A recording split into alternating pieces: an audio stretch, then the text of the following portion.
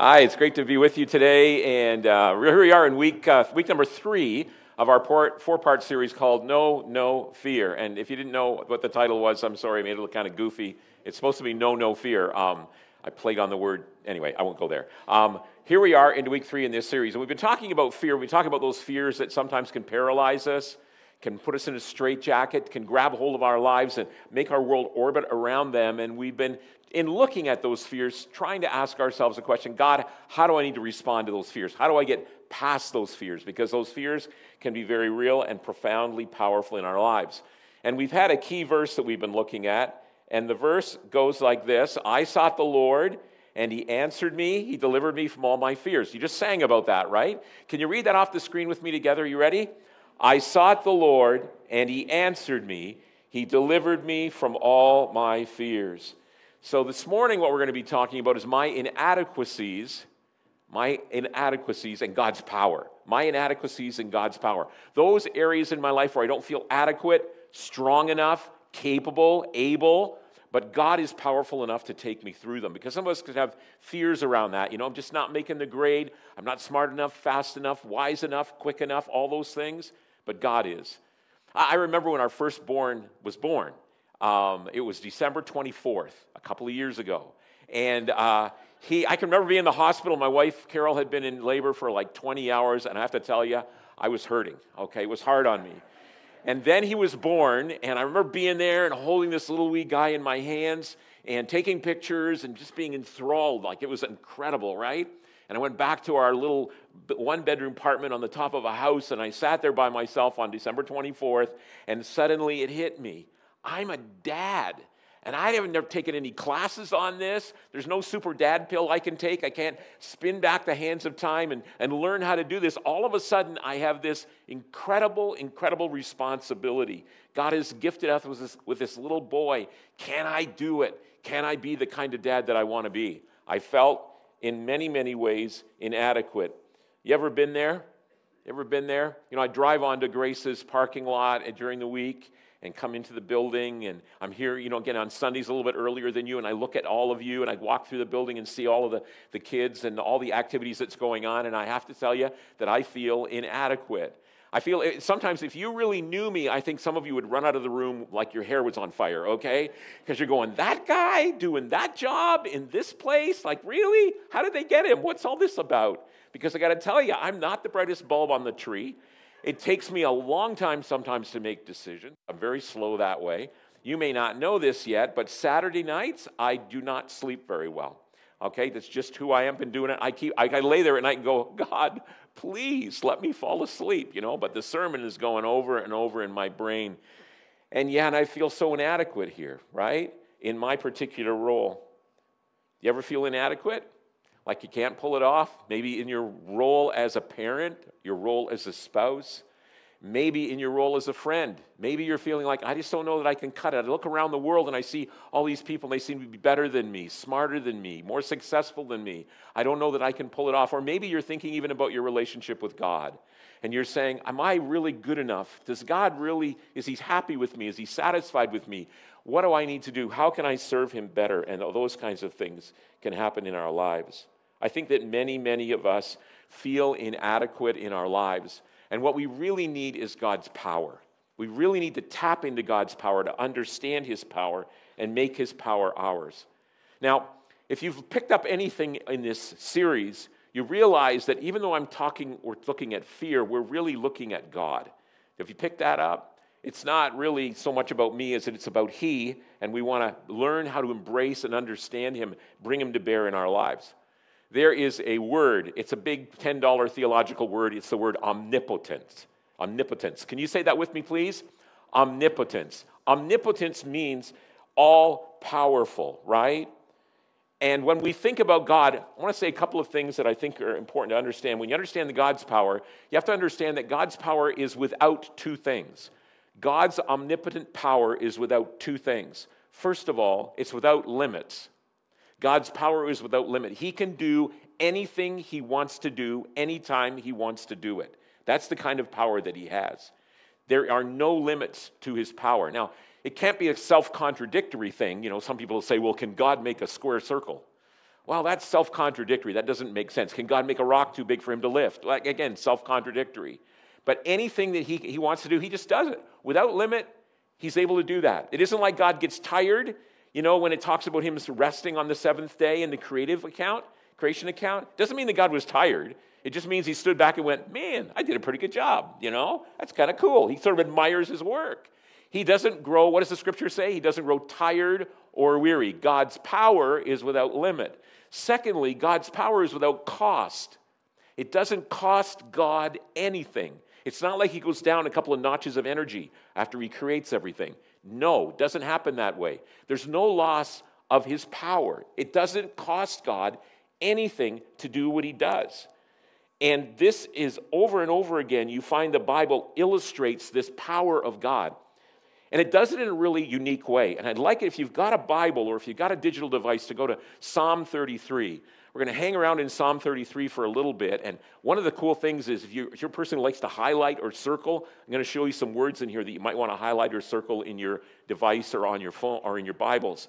So in Psalm 33, what you've got is a passage of Scripture in which the psalmist is describing the omnipotence of God without cost, without limit power.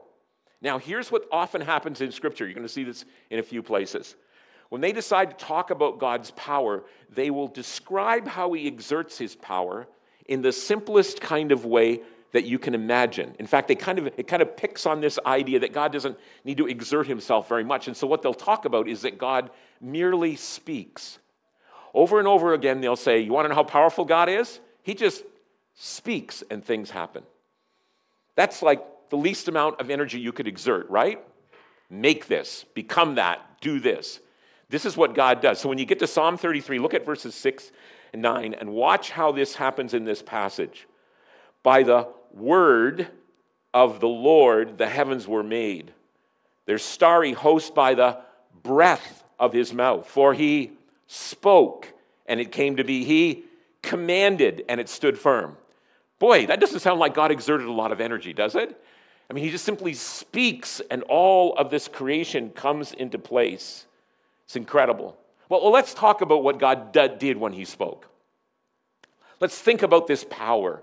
And the first thing I want to do is look through a telescope. Let's look through a telescope. And in looking through a telescope, let's think about the galaxies that are part of the universe that God has made. Galaxies are collections of planets and suns or stars and moons and asteroids and everything else. They in a grouping. We live in the Milky Way galaxy, right? And so in that galaxy, guess what? And by the way, there are billions of galaxies in the universe, okay? Ours isn't like the only one, like there's billions of them. In fact, you could name a galaxy after everybody in this room and everybody who is alive on planet Earth. They could get their own galaxy. Would that be kind of cool? The Mark Brown galaxy, okay? The John galaxy, the Bill galaxy. We could do that whole kind of thing, right? Everybody could have a galaxy. We still run out of names because that's how many there are. It's crazy good. We live in the Milky Way galaxy, as I said, where there's over 100 billion stars or suns in the Milky Way galaxy. One guy said if you could start counting the suns or the stars in the Milky Way galaxy at 250 a minute, which is pretty fast counting, it would take you over 1,000 years to count them all. That's how many there are.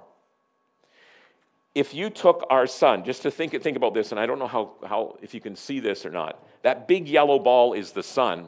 That arrow is planet Earth relative to the size of our sun, okay? You getting an idea how big it is right now? Now listen to this. This is a bit crazy. You could put 1,300,000 planet Earths inside our sun.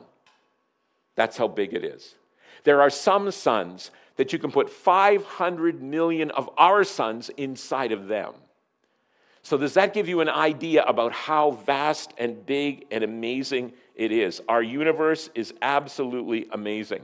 Think about the speed of light. Light travels at 186,000 miles a second or 300,000 kilometers in a second.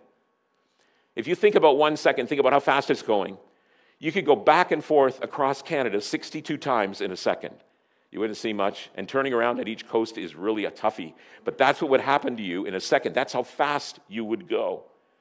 To go from the Earth to the moon, traveling at 300,000 kilometers per second, will take you a second and a half, 1.5 seconds to travel from here to the moon. To travel to our sun, okay, will take you 8 minutes at 300,000 kilometers a second.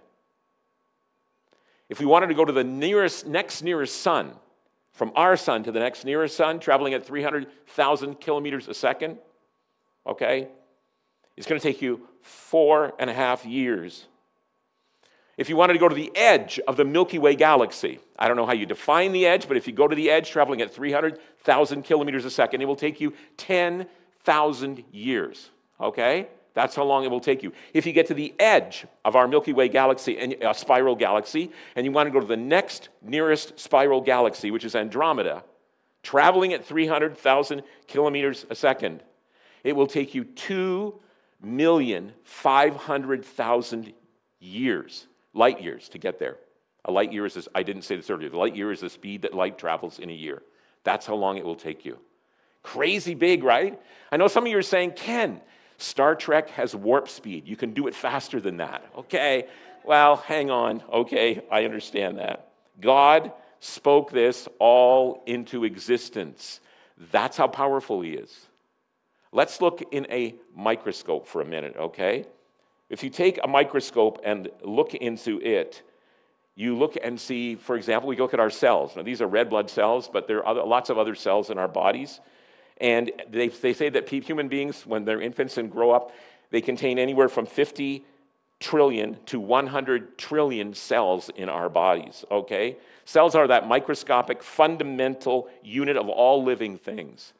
And when you look at the cell, you realize that each cell has the basic requirements for it to sustain itself. Each cell, except our red blood cells, for example, have the activity of a city. There's production and consumption and electrical charges and waste disposal and everything else happening inside those cells. In the nucleus of the cell, which is kind of like a control center, we have chromosomes that are in the nucleus of the cell. And the chromosomes are just, most humans have 46, okay? 23 from our mother, 23 from our father. And a chromosome is an organized structure of DNA and protein all curled up inside the nucleus of the cell. They define who we are physically, our susceptibility to diseases, and so on and so forth. They're crazy, amazing information inside of them. One suggestion is that inside each of those chromosomes, there are enough information for 4,000 average-sized books. That's how much information is inside a chromosome, inside your body. If you took the chromosomes inside your body and stretched them all out, one man said, I don't know how he figured this out, he said if you could stretch them and they're all coiled, if you unstretch them and link them all together, you could reach from here to the moon, or excuse me, from here to the sun and back again 70 times. Crazy, eh? If you took the DNA out of every person who's alive today or has ever been alive, took that DNA, one of those chromosomes, stuck it inside of a thimble, it wouldn't even fill the thimble. That's how small it is, and that's how incredible it is, and our God created it all. God is an incredible creator. Are you aware of his power to create? His power to create. You know, the older that I get, the more amazed I am. I don't know why, whether I'm slowing down a little bit more and looking at God's creation, but the more amazed I am at his creation. Are you like that too? I stop every once in a while, watch the Canada Geese fly south. Thank God they're going. But I'm stunned at the amazing way that they do that. You know what I'm saying? They're all lined up in there. They go, woo, bye. Don't come back. It's just crazy good. Carol hates flies. I don't know what it is about flies. Their little buzzing sound, the germs that they carry, the fact that they bug you all the time, but she delights in killing flies. So fly swatters are all over our house, right? And every once in a while there's a swoosh and a smack and a shout of joy. She's killed another fly. She actually trained our dog to help her find flies so that she could kill them. That's how much she gets into it. And every once in a while I'll say to her, Carol, do you understand how amazing that little critter is? They got a tiny little fly brain and those compound fly eyes. They got 6 legs and 2 wings. They can fly around. They can do amazing things. Just think about how God created them. And she smacks another one and looks at me like I'm insane, you know, and on she goes. God's an amazing creator, isn't he? When you think about his power, you have to think about his power to create, because that's clearly one of the things.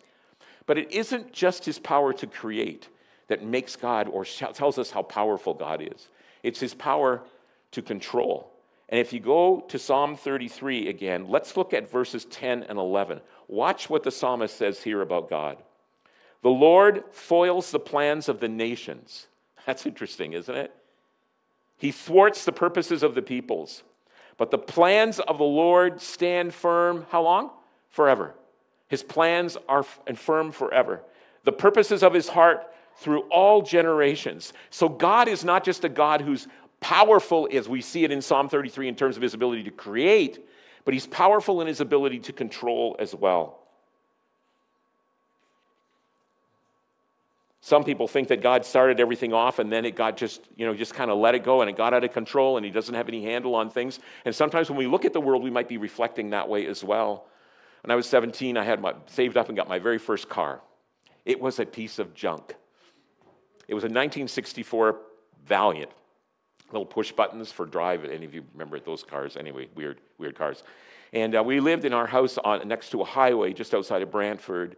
And our house was right next to the highway, and sometimes I would park my car, because we just had a little narrow driveway, on the road in front of our house. The car would be pointing towards the highway. Well, in the wintertime, this car was terrible. I don't know whether we had a little gully there, a little kind of low spot, and the water would freeze, and I'd get into my car to go somewhere, and it wouldn't move. The tires would just keep spinning. I'd hit drive, I'd hit reverse, I'd hit drive, I'd hit reverse. It would just sit there spinning. So I had this idea one day, I know what I'll do. I'll put it in drive, let the wheels spin, I'll get out of the car, and I'll rock it. I'll put one hand on the steering wheel, one hand on the door, and I'll rock that baby back and forth. I bet you I can get it going. And then I can just hop in the car, right? That's going to be a cool thing to do, just because there's cars zipping by at 80 kilometers an hour, not a big deal. And so I started rocking the car one day, and I remember I got it going. And then I discovered how hard it is to get into a moving car. Have you ever tried to do that? It's really hard. I'm hopping along on one foot, one hand on the steering wheel, one on the door frame. I did get into it. That's why I'm still here today. But it was crazy, right? At that moment, I realized how foolish I was and how things got out of control. And some people look at the world and they think that God is like that he started things off. Things were going pretty well, but people messed it up and off they've gone, and God doesn't know what to do. He's trying to hop along with the universe and grab a hold of the steering wheel and make everything work well. And I want to tell you that's not true at all. Because the God who's powerful enough to create is powerful enough to control. And what's interesting is that when you look in Scripture and you look at some of the Bible writers, one of the things that I find fascinating about them and one of the things I love about them is their honesty. Do you find you love that? They don't like what God does sometimes. They don't like how God lets things go. They wish God would act. They're complaining to him. They're saying to God, why did you let this happen? And I line up with those guys. I'm going, yeah, you tell them, David. Go on, tell them again. Because I feel the same way, don't you? But then you know what happens very fascinatingly? When you open up Scripture again, you'll find that same author will declare how God is in control, how that he's realizing he needs to put his faith in God in the middle of the disappointments, in the middle of the frustration, that God is still the God who's absolutely in control. I don't know if you've ever taken a watch, an old watch, maybe it was your grandfather's watch or your dad's watch, and when they weren't looking, you opened up the back of it. You know, one of those old watches that, well, like this one, that little hands start moving back and forth. And you flipped it over and you looked at it and you saw springs and wheels and things going in one direction and things going in another direction. You thought, that's crazy, that's chaotic, that's out of control. Then you flipped it over and realized, nope, everything is on time. That's how our God is. He is a God who is large and in charge. He created everything. He controls everything. That's what he's like. And everything is going to work out for his glory. And one day we're going to look back and see how God used stuff that we wouldn't choose and he wouldn't choose, but he allowed it to happen for his glory and our good. In the book of Job, in chapter 26, the author to the book of Job, who some believe was Moses, interestingly enough, writes about this same idea of God's control. And I want you to notice what he says here in chapter 26 and verse 14. Watch this. He talks about God's creation, and then the author writes these. And these, his creation, are but the outer fringe of his works. How faint the whisper we hear of him. Who then can understand the thunder of his power? Again, that idea that God speaks and things come into existence. It's that God's power is like this. And he says, you look at all of creation, it's like God whispered it into existence. Imagine his power if he shouts. Imagine his power if the thunder comes from him. This is the kind of God that we have. This is the kind of God that we worshiped this morning. He's an amazing, amazing God. Amazing God.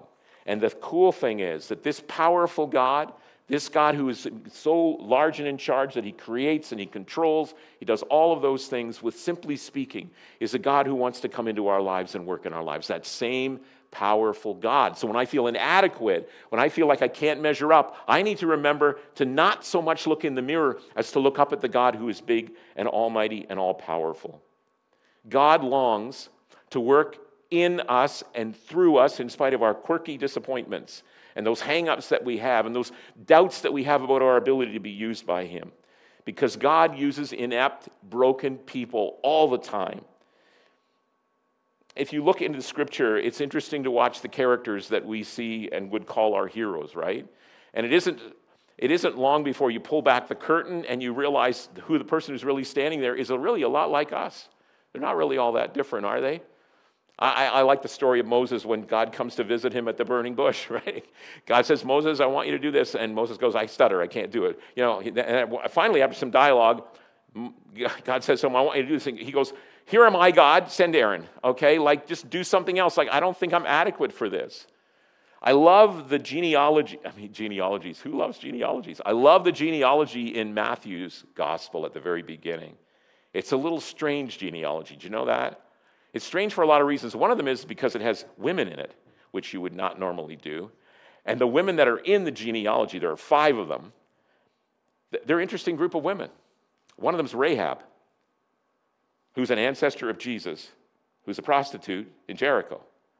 Whoa, God, how are you going to use her? Well, let me show you, okay?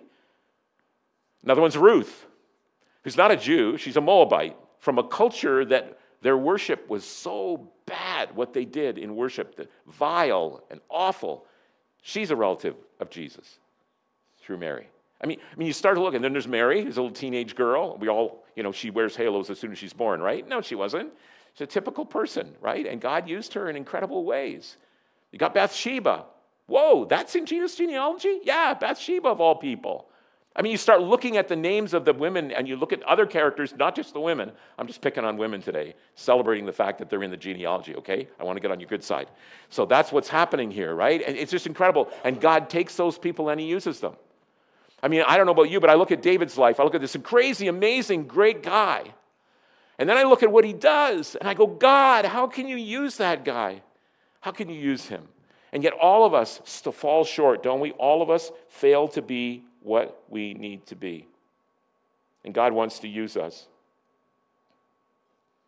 We need to stop sometimes that I'm not smart enough, I'm not strong enough, I'm not spiritual enough, I'm not mature enough, and we need to just trust God to be more powerful in our lives than oftentimes we would give him the right to do. Don't ever let your inadequacies stop you from offering yourself to God in service.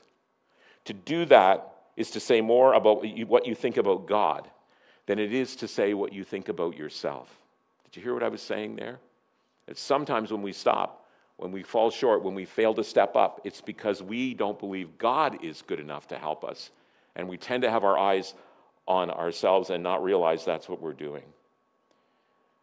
Again, if you've got a Bible with you or a device, I'd love you to turn to the book of Ephesians, and I want to look at chapter 3 with you and talk about what's going on here. Paul is praying for the Ephesian believers, and he's praying to the God who he knows is large and in charge, who's in control, who's the great creator. And so he prays for Christians, for you and for me, to tap into this power and understand exactly what it is that God wants to do with his power in our lives. So this is the prayer that Paul has. And you'll notice what he says right away here. We read this. For this reason, I kneel before the Father, from whom every family in heaven and on earth derives its name. I pray that out of his glorious riches he may strengthen you with, what's the word? Oh, I could hardly hear you guys. Are you ready? The word is what? Power. I will strengthen you with what? With power. Oh, God wants to put power in my life? Yeah, he does. Look at this. I pray that out of his glorious riches, he may strengthen you with power through his Spirit in your what? In your inner being, so that Christ may dwell in your hearts through faith. God, what are you up to now? What is all your power focused on right now? My power is focused on the Spirit of God inside of you to make you strong on the inside, to make you more and more like Jesus. You mean the one who created everything with just his words, the one who's in control of everything? Yeah, he wants to move inside your heart, in my heart, to make me like Jesus on the inside. That's what he's up to right now. That's pretty crazy good, isn't it? When you think of your inadequacies, what do you think of? Do you think of things like, well, I wish I, had a greater IQ, or I wish I was taller, my body image, my strength, my social status, my job, my money, all those things. I wish that's what God would change. And I'm not saying God won't change that, but I want to tell you that's not the top of his list. The top of his list is to change us on the inside. The top of his list is to make us like Jesus on the inside. He wants us to love when it's super hard to love. He wants us to be patient when we're ready to load our emotional gun because of what someone has done to us. He wants us to have faith in him when it looks like the world is crumbling all around us. What is God trying to do? He's trying to pour his power into our lives so that we can become more and more like Jesus.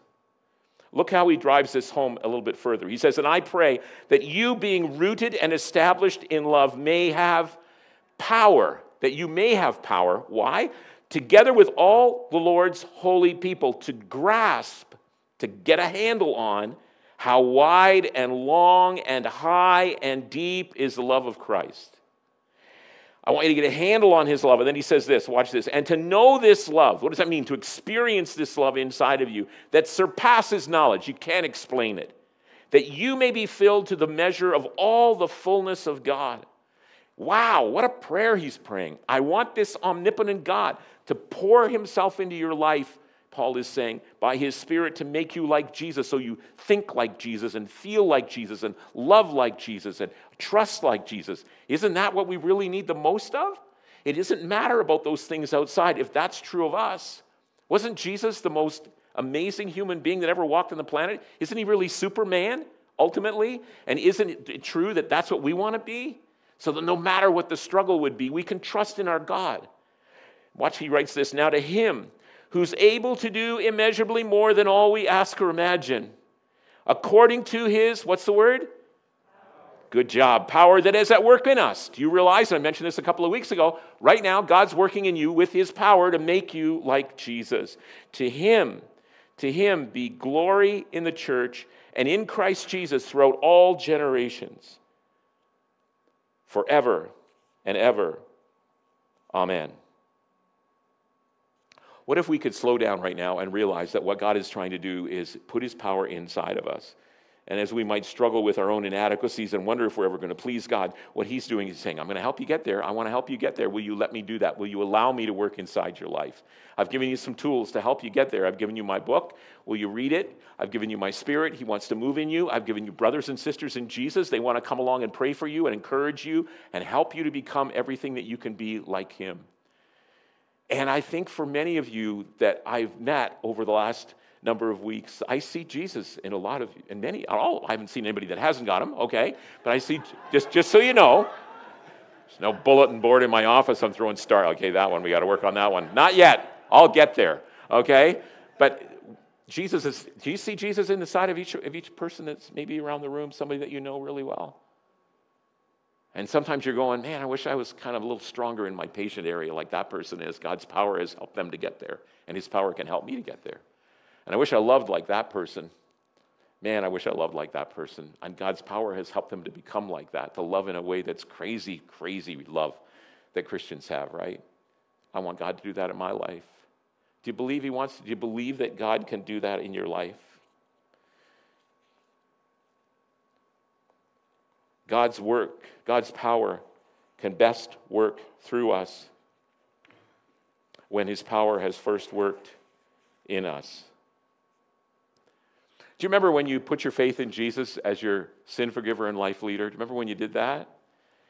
Here's what you believed at that point. You believed you were inadequate. You believed that you couldn't pull it off. You believed that you were broken. You believed that you were a sinner. You believed that you were far from God. And you realized there's absolutely nothing you could do. Climb up a bunch of steps on your knees, give a whole bunch of money away, nothing you could do that would enable you to get right with God. You knew you were inadequate, and you took your inadequacies and you gave them to God, and you said, I'm going to believe in Jesus. And he said, man, glad you did that. Now I'm going to make you my child. And his Spirit came into you, and you became a child of God. Crazy wonderful, isn't it? Sometimes what happens to us Christians, I don't get this, and I'm just as guilty. To get over the line of faith, to put our faith and trust in Jesus, we realize we can't pull it off on ourselves. And then we get together as Christians after we've stepped over the line of faith, done what we need to do, and we pretend like we got it all together. I don't know what happened. Like, really? Okay, where did that come from? Instead, we need to realize we're all a bunch of broken vessels. Remember what the Apostle Paul says in Corinthians? He says, I'm a cracked pot, okay? That's basically what he says. I'm a cracked pot. And we read a couple of weeks ago about how desperate he was and how he felt that his life was in trouble. He's like us. But what does he turn to? What does he believe in? What does he trust in? He trusts to God. God who's going to work in him, and then we'll be able to work through him. And some of you may be a little shy at stepping up to the plate, maybe serving in a way around here at Grace or in another context because you're feeling, I'm just inadequate. And maybe it's not the right spot for you, but what if you stepped up and said, God, I believe your power is greater than my inadequacies, and I'm going to trust you in that. For some of us, maybe in this room, it might be vocational ministry. Maybe God's calling you to the mission field. Maybe God's calling you to, oh man, of all things, become a pastor or serve in some way in a full-time vocational role. And you've been thinking, I'm not spiritual enough. I'm not strong enough. Yeah, you're saying that about a God who's powerful enough to do that in our lives. And we need to trust in him, right? Feeling inadequate? Good. Feeling God's all-powerful? Better, okay? And for you, no matter what the struggle may be, I want you to know that God is working in our hearts right now, in our lives, to make us more and more like Jesus. And one of the things that I think we need to do is pay attention to how he does that and what he's doing in my life to enable me to become more and more like him. Sometimes he uses difficulties.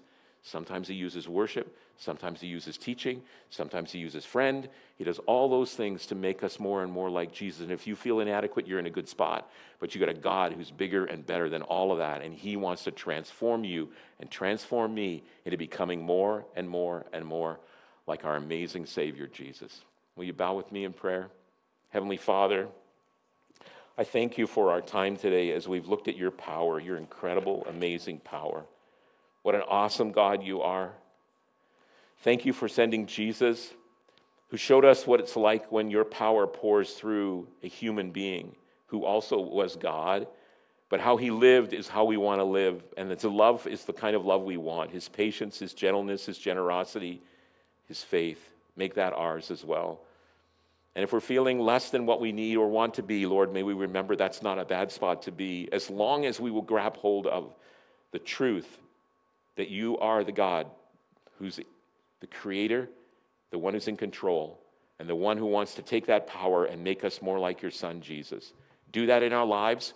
We open our hands to you, inviting you to do that. In Jesus' name I pray. Amen.